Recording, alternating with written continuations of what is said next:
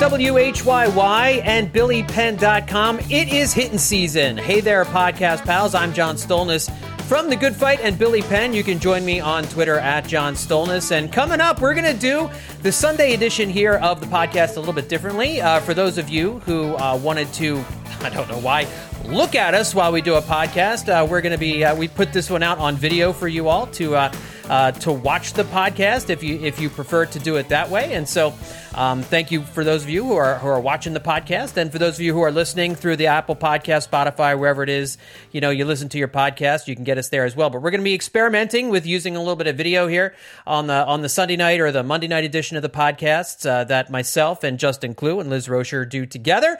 And so we are joined together to talk about some Phil's rumors and a little bit of over-under on some pitching and some other stuff that's been going down over the last couple of days since we last spoke. So let me introduce you to Justin Klugh and Liz Roscher. Of course, Justin Klugh from Baseball Prospectus, The Dirty Inning, absolutely hammered. Follow him on Twitter at Justin_Klugh. Justin, what's up, buddy? I saw Awful Announcing had a story today about how the 49ers are claiming like this underdog status, even though they've actually been favored in every playoff game. I love that story. And it reminded me of like a lot of That's MLB hilarious. Teams in the postseason we just experienced last fall, and why does every good team think it also has to be this like marketable team? And they all have the same marketing strategy, which is no one believed in us, but we did it anyway, even when it's just so easily provable that is not true. Not every team has to be the lovable underdog. What happened to the teams that were like, we're just a great team that killed everyone and went home? Like, that team also gets to exist, and frankly, spent a lot of time in baseball, like, winning in the 90s. Like, what about the Astros' little heel turn when they were like, yeah, that's right, you hate us for the cheating, but, we're the bad guys now, and, like, they just kind of lived off that persona. I think when you got to force the underdog thing, it completely takes away from the whole idea of an underdog. Yeah, I mean, I want to be the assassins. You kidding me? Like, I don't want to be we're as a Philadelphian, right? Born and raised, all of us were raised at some point in Philadelphia, the city, the surrounding area, whatever.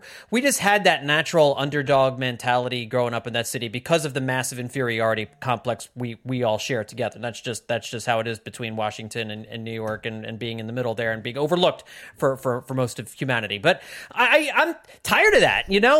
That's one of the reasons I got kind of overly excited about the Eagles this year. I was like, oh my gosh, are we actually the assassins? Like, are we actually going to be the team everybody hates, like the dominant force that like you can hate us and you can despise us as much as you want and it doesn't matter, we're still just going to beat your brains in? I've never experienced that level of domination. I would love for the Phillies to get to that point, over these next few years and just be like, yeah, you think you can come at us, but you really can't do anything about us. We have that hold over the Braves the last couple of years, but that's about it at the moment. Yeah, we've done the underdog story in the postseason the last few times, and everyone in America fell in love with the Phillies last year. I think I'm ready for just a nice, boring, completely loathed by everyone outside of Philadelphia playoff run where they just blast through everyone and win. And it makes for a very boring story, but a very, very satisfying one. Yeah, Liz, I think it would be great if when people thought about the Phillies, they thought, oh, these guys again, Isn't that what we all really want?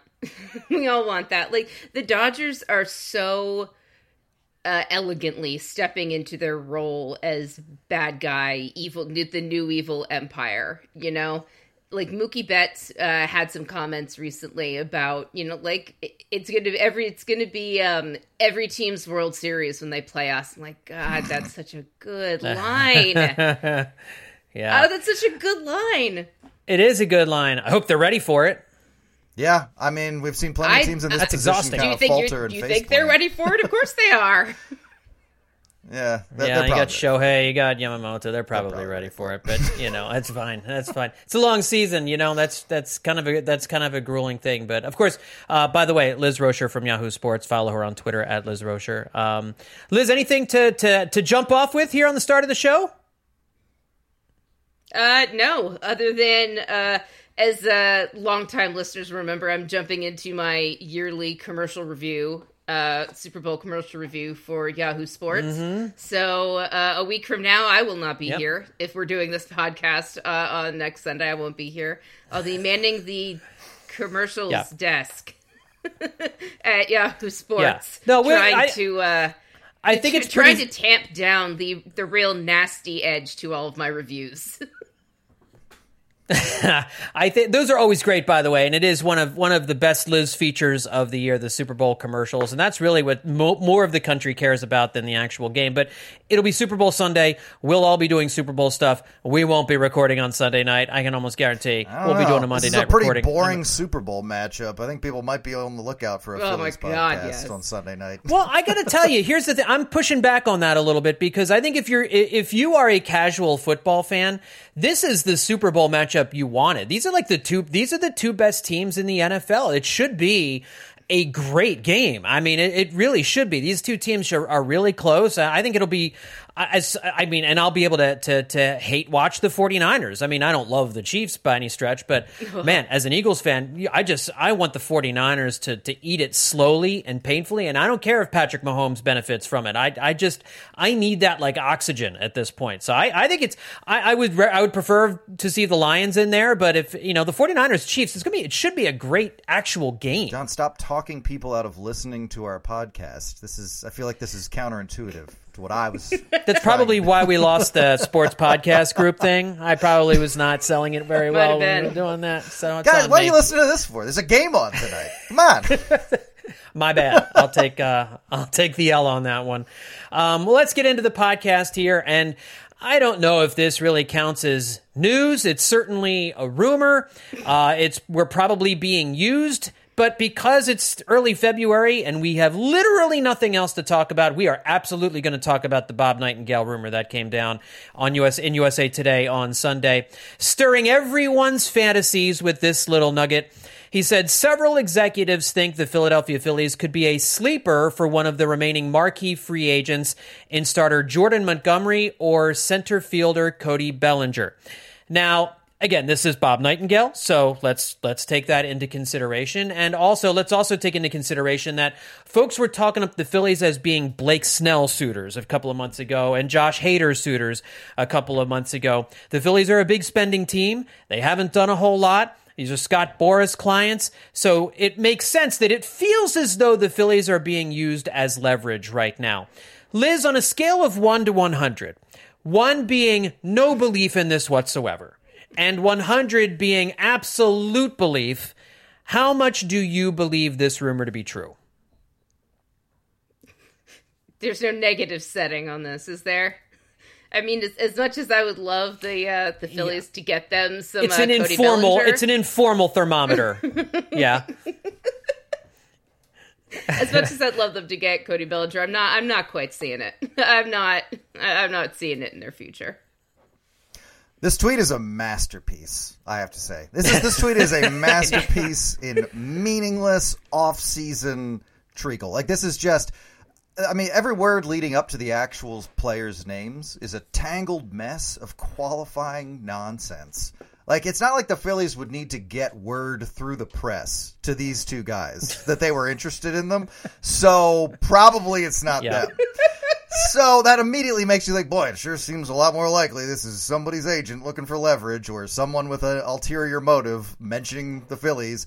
Because, again, they're so careful leading up to the Phillies. Let's just break this down. Several executives. What does this mean? This means there are people who wanted this information out there but didn't want you to know who it was coming from. It could be 2 MLB executives. It could be 1 MLB executive and then the same MLB executive throwing his voice. It could be executives from other industries because Nightingale never says several MLB executives are saying this. It could be a player agent who claimed his nickname was several executives and then just gave the information to Bob Nightingale. So that all off fair. The bat, I feel like that already calls this into question. Then we move on to the word could. Could means this might be real, might not. Might be true, might not. I qualified it with could, so you can't call me out. No matter what the answer to that question is. Then be a sleeper. Say anything I want. want. So best case scenario, the Phillies might be a team that is so fringy that their involvement in this wouldn't have even been noticed unless you were reading Twitter on a Sunday morning in January. So, yeah, I guess to end by saying I actually think at least like a 5% chance, because I do want to give them like the Castellanos factor, the deal that no one saw coming and was super thrilling. I want to give them a non-zero chance that this is true, but in general, based on everything I just said, it's tough to take a rumor like this seriously, especially when, correct me if I'm wrong, there really hasn't been anything of a link between the Phillies and either of these guys that was considered serious up to this point. No, right. And Dave Dombrowski, even a couple of months ago, flat out said, we don't really have any interest in any position players. He mentioned all the different guys that they have, and the Cody Bellinger thing just seemed to just wasn't going to happen anyway. Now, but again, that was at the beginning of the offseason when Cody Bellinger was likely asking for $200+ million. It seems quite clear he's not getting a deal like that. So Scott Boras. And here's where I will say I agree 100% with both of you. I think the Phillies are absolutely being used, just like they were being used in the Blake Snell conversations, just like they're being used in the Josh Hader conversations. But let me throw some devil's advocate at you here. So Scott Boras, obviously, let me throw some deviled eggs at you here. Let me throw some deviled eggs at you. That's something I always say. You're right. It's a common phrase of mine. So Scott Boras, we know, has a history with the Phillies, and he and John Middleton are close, as close as an owner and an agent can be, obviously with the Bryce Harper connection and lots of other Scott Boras clients that have signed with Philadelphia. We know that Dave Dombrowski was interested in Yamamoto, and now that was a special case, 25-year-old guy, is a chance of a lifetime to add a player like that, and they decided to go for it. And we know that Dave Dombrowski, in years past, has made big signings. And you have to include Aaron Nola as a big signing this offseason. And I think we have to wonder, would this offseason feel differently if they hadn't re-signed Aaron Nola and signed Jordan Montgomery early in the offseason? We probably would think a little bit differently about it. But that's not what happened. And I am in favor of them going with Aaron Nola over Jordan Montgomery. But Dave Dombrowski typically makes a big move. And like you said, Nick Castellanos was done in early March last time, a couple years ago before the 2022 season. So he has a history of, if there's a guy who's kind of lingering on the vine and he's not getting the multi-year deal that he wants, Scott Boras looks to put those guys in short-term deals on contenders where they can build their value and hit the free agent market the next year. So, maybe kind of like what I don't know if it was, I forget who Carlos Correa's agent was, maybe whether it was Boras or somebody else, but Correa went to the Twins with the idea he'd be there it was a 3-year deal, but it was like for an opt-out after 1 year, with the idea, like, if this doesn't go well, you've got 3 years, but if it does, you're out of there in 1 year and you hit the market again. I can see a situation like that happening, right? Like if Cody Bellinger, if it's, a couple weeks from now and he wants to get into spring training, like we're a couple weeks away from pitchers and catchers, players start to get a little nervous right about now. They want to know where they're going. They want to know where they're reporting. And so they're getting on their agents' cases like, hey, let's get something done here. Let's get a deal done. Find me where I'm going to be. And if at that point the price has changed on these guys in terms of years and in terms of dollars, well, if you can get Cody Bellinger on a 1-year deal, then you're not really blocking Johan Rojas for the future. You're giving him another year in AAA, essentially, to kind of work on his game or whatnot. If you can get Jordan Montgomery on a 1 or a 2-year deal, you're not taking yourself out of a Zack Wheeler extension money kind of a situation there. So I think that's the context that we're looking at here if the Phillies are going to strike and if they're going to hop in on one of these two guys late. Have I convinced either of you that it's more possible given that scenario? Yeah, I think you expounded on what I just referred to as the Castellanos factor in a convincing way. Absolutely. I think I'll go up to 5.5. Yes, I got a half. Liz, how about you? I'll move it up to a whole 1%. Just for you. Wow, just for you. I should that's be a negative lawyer. to positive, baby. That's I should be a lawyer. That's quite the needle move. You know what? If I do this every day, I'm going to get you guys up to like 7% before too long. It's going to be awesome. Let's suspend reality for just a minute and let's pretend that this is real for a second, okay? Who would you rather the Phillies pursue? Jordan Montgomery or Cody Bellinger. And there's the stats, these are both good. They had good seasons last year. Montgomery is probably a number 2 starter, number 3 starter, worth 4.3 wins above replacement last year. Had a really good postseason for the world champion Texas Rangers. Cody Bellinger had a huge bounce back season for Chicago last year. 4.1 wins above replacement, 26 homers, 307 batting average, stayed healthy the whole year. Only a 15.5% strikeout rate, so he doesn't strike out. And while he was in center field last year, he was worth -3 defensive runs saved in center field. In a corner outfield, he's most likely going to be a net positive for you defensively. So you put him out in left field, put him out in right field. He's probably going to be a positive defensive player out there for you. Who would you rather see, Liz? Who would you rather see the Phillies if this is real? Would you rather see who would help them more, Montgomery or Bellinger? I think I'll say Montgomery, actually. Like, I like Bellinger, and I wouldn't say no to him, but I'm just sort of thinking about their overall pitching depth. And I mean, I've become a person now where I'm of the opinion that you can't have enough starters. I don't ever want to talk about the bullpen ever again, but you cannot have enough starters. Yeah, Justin, what do you think? Bellinger is a fun guy to imagine meshing with these Phillies. I think he'd fit in with them really well and help them put together a better defensive outfield. And you're right, he had that resurgence last year, but he did it with a ton of soft contact. That made it the kind of success that's difficult to replicate. And he hit the most fly balls and the fewest ground balls of anyone on the Cubs with at least 400 plate appearances. So he'd be fitting into a lineup with a bunch of guys who profile similarly to him, I would say. And he'd be hoping to stay as lucky as he's been. And if it's between him and Montgomery, who is considered a throwback pitcher because he can throw 6 innings deep into a start. He did that like 21 times last year. Yep. We know Dombrowski likes that. And I think we like that. And he's got great command on the corners. He's got 4 pitches. He likes to mix. And he finished the year on fire with the Rangers. Like you said, he's a lefty. He's 31. And he deepens your pitching staff. Phillies haven't re-deepened their pitching staff, it feels like, yet this year. And that has become kind of a linchpin to their success, I think. They started leaning on that. That became a strength and started being listed as one of their strengths this year for good reason. So your biggest problem bringing Montgomery to Philadelphia, I think, is that he might think it's a little too crowded here already. But I do think the Phillies would be better off with Jordan Montgomery over Bellinger. And honestly, with Bellinger, you mentioned Rojas. Doesn't it feel like he might be considered movable at that point with Bellinger, bringing him in? So I honestly, again, I wouldn't be turned off with that idea. It's just like how many young promising guys do we want to replace with a 30-something-year-old guy, and how long do we expect that to continue to work? And, this is not a situation where we're adding like a franchise player. We're adding what has been considered a low-profile role on the Phillies by a guy who happened to be the MVP, like 4 years ago? Yeah.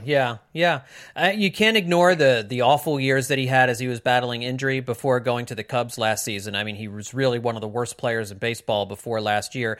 And to your point about the soft contact that he was making, his hard hit rate of 31.4% last year was lower than what it was in 2022 and 2021. Now, I don't mind the increase in fly balls over the ground balls. I think, hitting fly balls, if you're hitting them for power, you're hitting more home runs, you're hitting more doubles.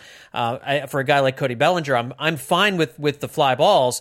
What I'm not fine with is he had a .525 slugging percentage last year, but he had an expected slugging percentage of .437. He had a WOBA of .370 last year, but an expected WOBA of .331. So the numbers, if you look at those expected numbers and his batted ball data, there's a lot of people who think those numbers are going to come down here in 2024, and that's likely one of the reasons why he hasn't gotten a big money deal just yet. Jordan Montgomery, what do the Phillies like? They like durability. They like guys who can pitch a lot of innings. He has pitched 188 innings or more. He's made 30 or more starts each of the last 3 years. So he checks the durability box. So he's had 180-some innings each of the last 3 years. His ERA, cumulatively, over the last 3 years, 3.48. Remarkably consistent. An ERA plus of 121. over the last 3 years. And he's entering his age 31 season, but he's only been a starter for like the last 3 years. So he only has 755 innings under his belt. He does not have a lot of mileage on his arm. And I mentioned the fact that he was very good in the playoffs last season for the Rangers. So I agree with you guys. I think if you're going after somebody, I think if you're signing one of these guys, it's most likely Jordan Montgomery. Because also the other thing too is they did not trust Taijuan Walker or Christopher Sanchez to pitch Game 4 of the National League Championship Series last year. And that really hurt them in Game 4. Not having another starting pitcher that you could trust to go deep, that you could trust to give you 6 innings, 7 innings. I mean, Rob Thompson was looking to get out of that dugout as quickly as he could when Christopher Sanchez was on the mound, and he wanted no part of Taijuan Walker near the playoffs at all. Can't even understand why he was on the postseason roster. I think that was one of the big mistakes that they made in the NLCS, having Taijuan Walker and, for that sake, Michael Lorenzen on the NLCS roster last year. So you get a guy in Montgomery in here. This is the best starting rotation in baseball. And that is Game 1 through Game 4, guys you feel really, really good about putting out there. Doesn't mean they're going to be great every time, but you give yourself a phenomenal chance to do that, and you also do give yourself a chance to let Johan Rojas grow into the job, and if that doesn't work out, you make a move at the trade deadline. But if I had to choose one of these two guys, I'm with you guys. I think I'd take Jordan Montgomery. Do we know what he's projected to get money-wise in years? Because I mean that's something to factor. Like he's looking for his big deal, but how long is that? You talking about for Montgomery? For Montgomery, yes. I'm going to look in the free MLB Trade Rumors does a really good job with this. The predictions on what they could be looking at, and I'm pulling it up right now. Jordan Montgomery, they were predicting. Hang on a second, I'm pulling it up. There's Blake Snell. There's Aaron Nola. Jordan Montgomery, 6 years, $150 million is what they were predicting for him. Okay. Clearly wouldn't be getting that no. at this stage of the offseason. And you're right. I mean, that's the Dombrowski trademark, waiting a little longer and seeing what's out there. So if you're able to get a little fewer years on that deal, I don't know. It certainly has appeal to me, but yeah, we're not talking about a team that's been linked to too many appealing prospects like this throughout the offseason. Yeah. And right now we're that mystery team, which we love, right? If we can be that mystery team. I mean, I do think there is something to Dave Dombrowski waiting for an opportunity. And again, I'm not saying that this report is real. Again, it is most likely not real. It is most likely the Phillies being used as leverage. Everything Dombrowski has said this offseason has been to convince us all he is very happy with this team as it is, and that they're not adding anybody else of consequence. Maybe some guys on minor league deals for roster flexibility and for depth, and that's just about it. He has been epically, tragically open about that the entire offseason, yes. Oh, I have a question. Chris, am I the only one that has forgotten, that continues to forget that Michael Lorenzen was on the Phillies at all? I remember his no-hitter. He's still out there, by the way. Disappears. Yeah. He disappears. Yeah. Like, it's just like, he's just like, thanks, folks. That's it for me this season, because I don't recall him doing anything else. No, they dropped him in from an airplane, I think, that night in Philadelphia. Just dropped him right in. My man threw a no-hitter, and then he was sucked back out of Citizens Bank Park like an alien spacecraft. You know? Like, I'm convinced they just dropped him in there for that one game. It's one of the weirdest seasons by any Philly ever. And we're going to be seeing it on highlight reels for years and years to come. When they're imploding Citizens Bank Park and the walls are falling down, part of that montage will be the Michael Lorenzen 2070. Everyone will go, who is that? Yep. And our gnarled, withered hands will raise up. I remember the Michael Lorenzen no-hitter. It was me. And they're like, sure, have some more mush and go to bed. That's right. I must say, I mean, that's easily the weirdest no-hitter in Phillies history, right? I'm trying to think. Terry Mulholland turned out to be an established guy here, made all-star teams. That was the one. But he was a good pitcher with the Braves, Braves, though. But that was the closest comp I could come up with. It was like, they had that combined no-hitter that Papelbon and Giles that was weird. They helped throw. I forget who that started that. Did count. Hamels start that? Yeah, Hamels started that. It was Hamels. Yeah. You had Tommy Green, but he was a big part of that 93 team, but that's close, And then there haven't been a whole lot other than that. You had Rick Wise and Jim Bunning, and those guys obviously were regular established players with the team. Yeah, just what a bizarre no-hitter. What an absolute bizarre no-hitter that was last year. It's hard to remember. You're right, Liz. It's just very, very forgetful. And they could still bring him back. Like, they need a depth starter. I know they signed Kyle Allard to kind of be that guy. They could absolutely bring him back on a minor league deal. It doesn't sound like he's, again, close to getting anything out there on a major league deal. So, if only there was someone from the Phillies telling us, you will not be entertained by any of this. You will not be thrilled. This is all going to be very Michael Lorenzian roster moves. So yeah, great stuff. Where do I sign? One guy the Phillies won't be getting, Phil Maton. We've talked about him a lot. Looks like he is finalizing a deal with the Tampa Bay Rays. We don't know exactly years or money or anything like that as of this recording. But he, again, was one of those right-handed relief pitchers that we had been talking a little bit about as somebody to add to the bullpen. Had a 3.00 ERA last year, 68 appearances for the Astros. Not a hard-throwing guy, but a guy that seemed like was able to be a late inning guy for a good Astros team. So now the only real right-handed options out there, Ryan Stanek and Jacob Junis, still the only guys. And of course, still no smoke anywhere about the Phillies adding one of these guys either. It's been absolutely phenomenal watching a lower and lower tier of pitcher turn Phillies fans into absolute stare out the window lunatics. Where it's like, I must have this pitcher or raving I will maniacs. Disappear. And went from Blake Snell to Jacob Junis over the course of 2 or 3 months. That's quite the fall. It's been a journey. And oh my God. Yeah, and we need to be checking in on Chris Jones with the Absolutely Hammered Twitter feed, because it's getting to a point now where he's, we're going to some stages of grief over Phil Maton that are inappropriate. Yeah, we talked ourselves into this. I wrote about the Phillies. We're looking at hard throwers anymore. They're looking at these control guys, these guys with tons of spin rates, these guys with lower velocity who can put the ball wherever they want. And it's this new trend, and then it just wasn't a trend. It was just the names they were linked to at that current place and time. And now we've all got to move on with our lives. Doing anything. Right.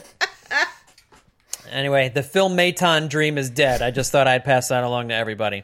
One of the things we do expect the Phillies to do is get this contract extension with Zack Wheeler done. And again, I think it has to get done. Most people think it has to get done. I think it's interesting. We're about to enter Clearwater with pitchers and catchers reporting in about 10 days or so. I think Valentine's Day is the day they report. And Zack Wheeler still has not signed his contract extension. We were in this place with Aaron Nola last year, and it didn't happen. And so I'm curious, Liz, are you getting at all concerned, nervous about the Zack Wheeler contract extension, or are we still in a good place in terms of the timing of this? I think we're in a good place because he still has a year left on his contract, and he doesn't have to go anywhere this year if he doesn't want to. Actually, he can't go anywhere. He's under contract for this year. And so we're in a great place. If they go to spring training and we start... You started the importance of the extension is all right, we've cornered him, we've trapped him, and he cannot leave the room. That's phase 1. Phase 2, paperwork. we found a treat for him to get him to sit and lay down. We have to physically trap him, then negotiations can begin. Oh, you want to leave Philadelphia, huh? Well, this door's been welded shut. So you better read these. This baby gate is virtually unopenable. I was just about to say that once they get to spring training, they will be able to actually physically trap him in the building. Yes. And force him to have negotiations with everybody. Liz, is Zack Wheeler in danger? I'm not worried because Are we hurting him? He's in danger for the Phillies organization. Phillies organization has malevolent plans. Malevolent plans for Zack Wheeler. Last year at spring training is when we started hearing Aaron Nola's not signing the on extension. He wants more. They want less. There's no way this is getting done. And then it didn't get done until November. And if that's how it happens again, I'll be fine with that. Because he'll still sign back with the Phillies. I'm confident he'll remain with the Phillies. Where else is he going to go? Phase 2. Where else are you going to go? Trap him, make him aware he has no other options. It's like a North Korean, what are they called? What's his take on roster negotiations? It's very intense. Listen, I don't know how to explain this, Zach, but it's like the movie all the other Room, teams went away. And they're just slowly brainwashing him. Yeah, you just show him a doctored series of images from text messages from other teams and his loved ones. Like, saying like, yeah, I don't want Zack around. Zack Wheeler? Never heard of him. That guy? Is he still in the league? And like, Zack, look how people feel about you. That's not how you'll be treated here in Philadelphia. Listen, there's only one proper way to use artificial intelligence, and it's for the exact reason you're talking. I mean, you just say the word. We're reasonable people. Just say the word, and that attack monkey outside this door will be tranquilized. All right? So you just say the word. Put pen to paper. This could go down a number of different ways. If there's any fan base most likely to capture a player or prospective player, like a trade target at the deadline, to capture him physically and bring him to Philadelphia and offer him up to the organization and be like, we gift you this player. Sign him for us. We have made this happen for you. It's Philadelphia. Like, Dave, I was happy to come negotiate with you. I'm just a little curious why there's a stern, muscular orderly with a butterfly net standing next to you throughout the entire process. And is that a real lightsaber? I don't know why a bunch of guys with funny hats all carried me on their shoulders like we were at a parade from my house in Florida all the way up here. I don't know where he lives. I got black bagged while I was at a farmer's market with my family and brought to a room with Dave Dombrowski. Guess I'm signing a deal. It's the fanatic wearing a ski mask. Yeah.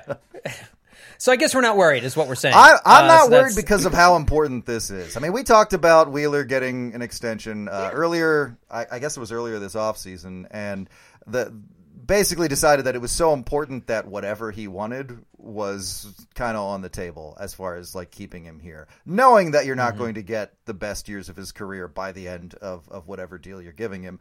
But I think it's just too much of an important part about this team's future. It's too stable a situation right now to not take it seriously enough to know that you're going to get something done, even if it's not done this past offseason. And as Liz mentioned, the Aaron Nola negotiations kind of prove that just because something doesn't get worked out in spring training doesn't mean it causes a rift between a player and the team, and it doesn't mean they're not going to work out exactly the kind of deal that they talked about working out anyway. So I think it's totally still possible. I don't think we have any reason to think things have soured between the Phillies and their ace, and I think that the Phillies will consider a Wheeler extension important enough to get it done if it remains as important to them as it is now. If the season does go by, I can see how like his performance obviously is going to impact that, and if they kind of find a pathway to another option, but I guess that's why it's in Wheeler's best interest to kind of get it done soon as well. Well, but he can also look at Aaron Nola's season. Aaron Nola had a down season. I'm just trying to come at it from both angles here, and I mean, as it stands now, Wheeler is very, very important to the organization. But you guys know things can change fast. Guys have rough seasons. Nola didn't always look like he was aware it was a critical moment for him on the mound, right. And you can't always decide to throw the kind of game you want to throw or that you have to throw. So just letting that thought wriggle in for a minute, it does. And also, I don't think the market next year in free agency is not. It's like kind of like this year. It's not super delectable, I would say, as far as like pitching goes. So that's and so he'd be a hot commodity then, exactly. Next, and I think so there's a couple with Aaron Nola. With Aaron Nola, he's a few years younger than Zack Wheeler, so he's 34. I would think that you would want to get the extension done before you hit free agency because, again, injury is more likely for somebody in their middle 30s and as opposed to somebody in their early 30s. But that being said, if he does hit free agency, he's a better pitch, and he has the kind of year that we are hoping he's going to have. He's going to be more sought after than Aaron Nola was. There's just no doubt about it. He's a better pitcher than Aaron Nola, and I think I think it has to get done before the end of spring training. I think if he does hit free agency, I think it's more likely he walks than Aaron Nola walked. Also because Aaron Nola was drafted by this team. He grew up with this team. Aaron Nola also seems to be the kind of guy who just kind of wants to go hide in a corner when he's not pitching and then come out and pitch and then go back and be quiet someplace. He's not... I think Zack Wheeler is a little bit different. I think he really is going to try and get every dollar that he can. And I think it'll get done. But I have a little bit more of a level of concern because I do think if it doesn't happen in spring training, they call it off and he plays this season.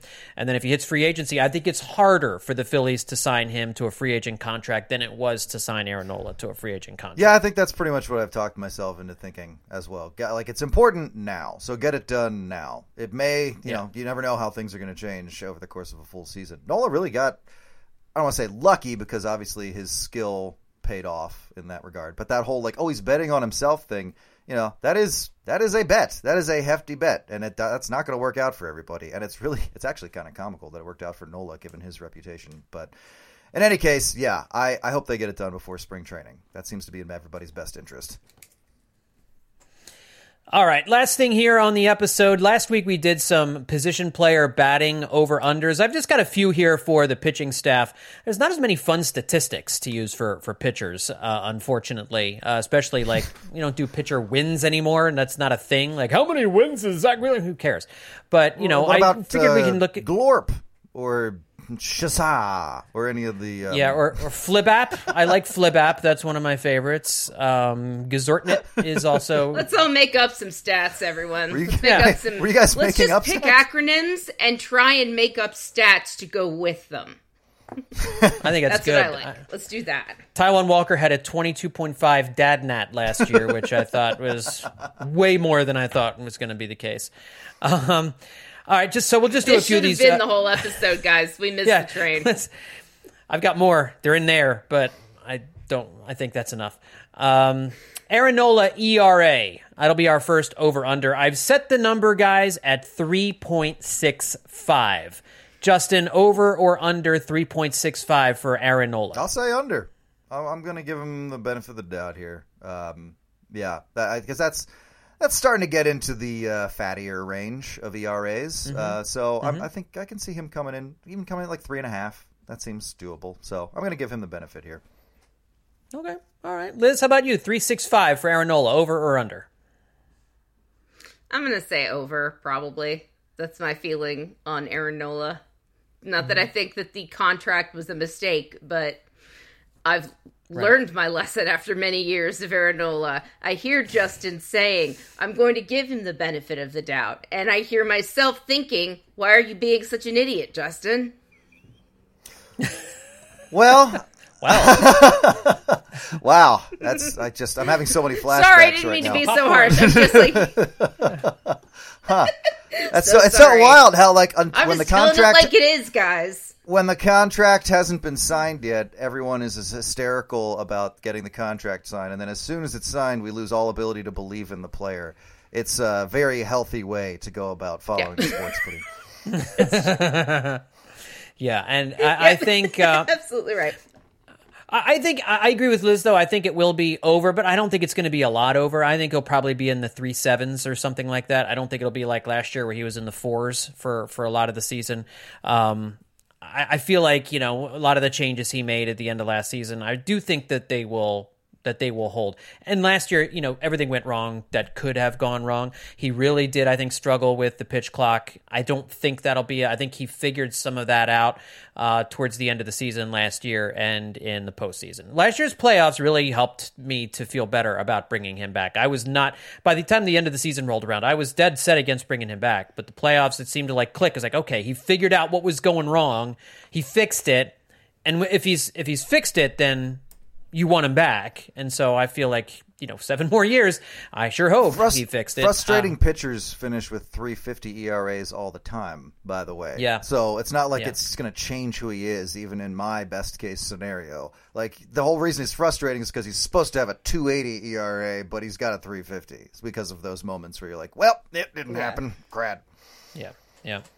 All right, Zack Wheeler's strikeouts. Liz, I've got the number at 195 for Zack Wheeler's strikeouts. He's been kind of all over the place. He had a 200 strikeout season last year, but he was injured the year before, so it was like a 140 or something like that. He's been around 170.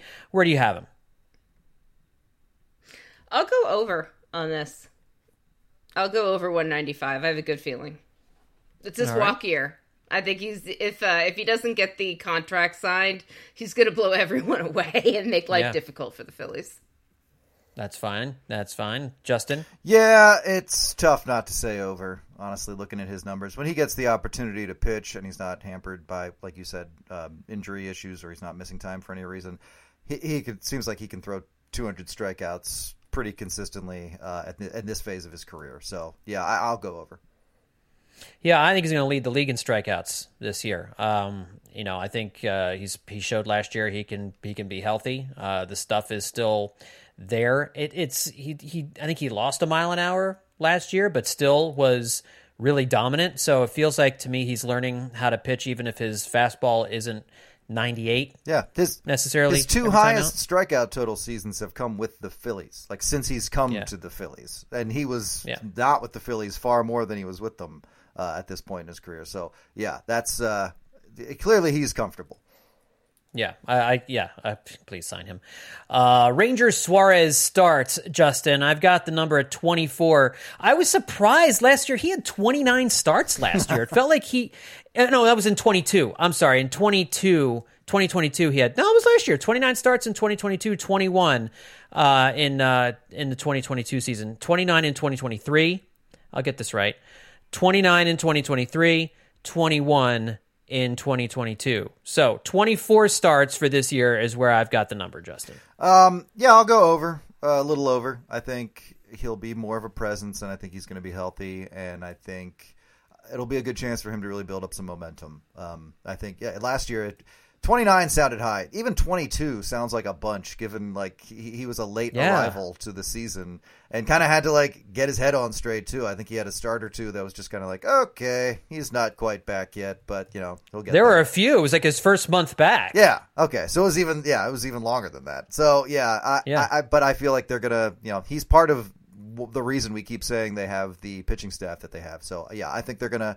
I think he's going to have a good season. I think he's going to be consistent, and I think he's going to see more starts because of it. Okay, and let me just fix this because I've mangled this badly. Ranger Suarez made 22 starts last year, so that sounds right. He missed about 10 starts last season. Mm-hmm. It was in 2022 that he made 29 starts. Okay, so 22 last season. 29 the World Series season the year before. So, Liz, I've set the number at 24. I think Liz's laptop fell. She disappeared. Oh. And she kind of was making like a Well, that's face. suboptimal. Yeah, she went like, and then it disappeared. So...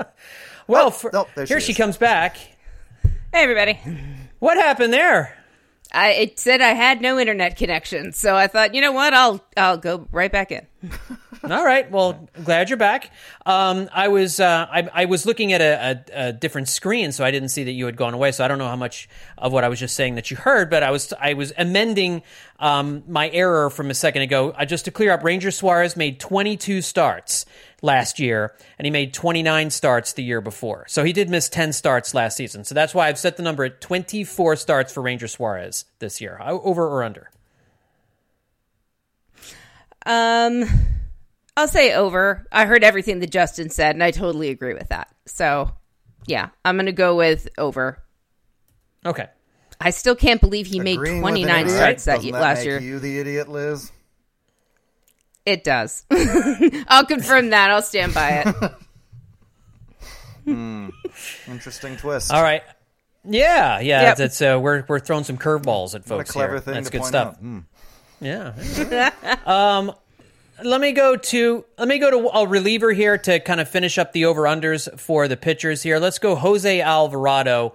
Liz, how many saves do you think Jose Alvarado will get? I've got the over-under number at 12 for him. Oh, I think it's over. If he could stay healthy, I mean, if he'd stayed healthy, that's who the Phillies wanted to close, I think, all year.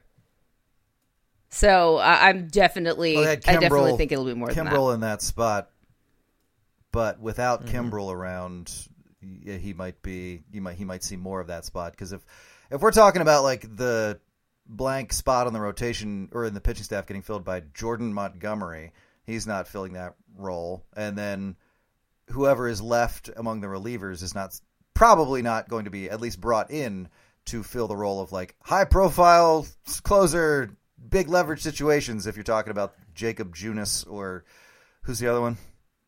Oh, it is Montgomery. It's Montgomery. Wait, who's the Ryan other? Stanek. Ryan Stanek. That's who it was. Yeah. So it's probably going to be over, I would say, because he had 10 last year, and that was with Kimbrel doing most of the closing. Yeah, I think he has a better shot at getting more than 12. Yeah, I would agree with that. I think it's probably going to be 12, but again, 10. Yeah, staying healthy is a big key. 10, of course, his career high last year, but he probably should get more save opportunities. I'll tell you a guy who's going to be really key in that bullpen, and we don't talk about him much at all. We actually rarely mention his name. Gregory Soto has the ability to be a dominant late-inning relief pitcher. He was with Detroit for a couple of different seasons. He was just so wildly inconsistent last year. If they can get a good season out of Gregory Soto, that could mean a world of difference to that bullpen. But by the end of the season, you just could not trust that guy in a high leverage situation. There would be starts where he'd come out throwing strikes and nobody could touch him. But you could not trust that guy to throw strikes. So that's a big part of this bullpen puzzle that we have no idea how it's all going to work out this year. He's a big key to this team. Yeah, I don't say Gregory Soto's name because it makes me uncomfortable, because I have never been comfortable when Gregory Soto was pitching. And it's not always feels fair, because you're right. Sometimes it's totally fine, but he is one of those guys who started to come in from the bullpen, and it was just not. You did not feel okay. No. Especially in the playoffs. I mean, just having Gregory Soto come into a playoff game was just terrifying. And again, he would come in, and he had a couple spots in the postseason where he was like blowing guys away. But that's the thing about bullpen guys, is they're so weird. Gregory Soto could absolutely have a sub-2 ERA this year. I mean, it just could absolutely totally happen. Yeah. But I don't know. All right. Well, Liz's internet dropped out again, so we'll hope that she hops back on here before we wrap up the podcast. But my show sheet has reached the end, so I've got nothing left. So we'll move on to final thoughts, and hope that Liz is able to hop in before the final thoughts portion of the podcast is over. So, Justin, any final thoughts? Giving people a peek behind the curtain here about how meticulously this show is run. No. I got to tell you, this inaugural video presentation of the podcast just chef's well, kiss. It's just I have great. Nothing left to say. Let's shut it down. My final thought would be, I got in the mail today yesterday, my copy of the Baseball Prospectus Annual 2024 Annual. Beautiful in its orangish hues, with Adley Rutschman on the cover. Yeah. Look at that. It's a sign that spring training is right around the corner when this arrives, and I would encourage any baseball fans listening to order it through Baseball Prospectus. It is always worth the purchase. It's a great primer for every season, essays on every team, player comments on every player. I wrote the essay on the Atlanta Braves, and that was interesting. I'll bet, yeah. I talked to I had Craig Goldstein on a couple of weeks ago, and he said that he had given you the Braves, and that was an interesting selection. Yeah. Yep, so I had fun doing that. I don't know if Braves fans will have fun reading it, but Phillies fans probably will. And I also wrote the Cardinals player comments as well. So a lot of great writers, a lot of great writing, a lot of great baseball. So please, order your copy of the Baseball Prospectus Annual for the 2024 season. And they just go to baseballprospectus.com. Correct. To do the that. place you go to do that is Baseball Prospectus, yes. Baseballprospectus.com. So, I mean, that should go without saying, but... Nope, I should say it. Why not I say should it? definitely Why say not it. say Yeah. it, you know? Why not say it? See, I'm helping to sell. I'm helping to sell things. So, All right, everybody. Well, look, that's going to do it for this edition of Hittin' Season. My thanks to Justin and to Liz, my Sunday night partners here on this fine podcast. I do want to encourage everybody to head on over to our Hittin' Season Patreon. We've got some bonus podcasts over there. Justin does with Dr. Trevor Strunk called The Dirty Inning, and of course, the other one he does with Chris Jones called Absolutely Hammered. Great podcast that you're absolutely going to want to check out if you haven't done so already. And I want to also send you over to our BillyPenn.com landing page. It's BillyPenn.com/Hittin' Season. That's where you can find the articles that Justin and I write to go as companion pieces for these podcasts. And sometimes we go a little off the rails away from the podcast and just do our own thing on those articles as well. So again, BillyPenn.com/Hittin' Season. You want to bookmark that page as well. Thanks, everybody, for tuning in. We'll talk to you next time right here on Hittin' Season.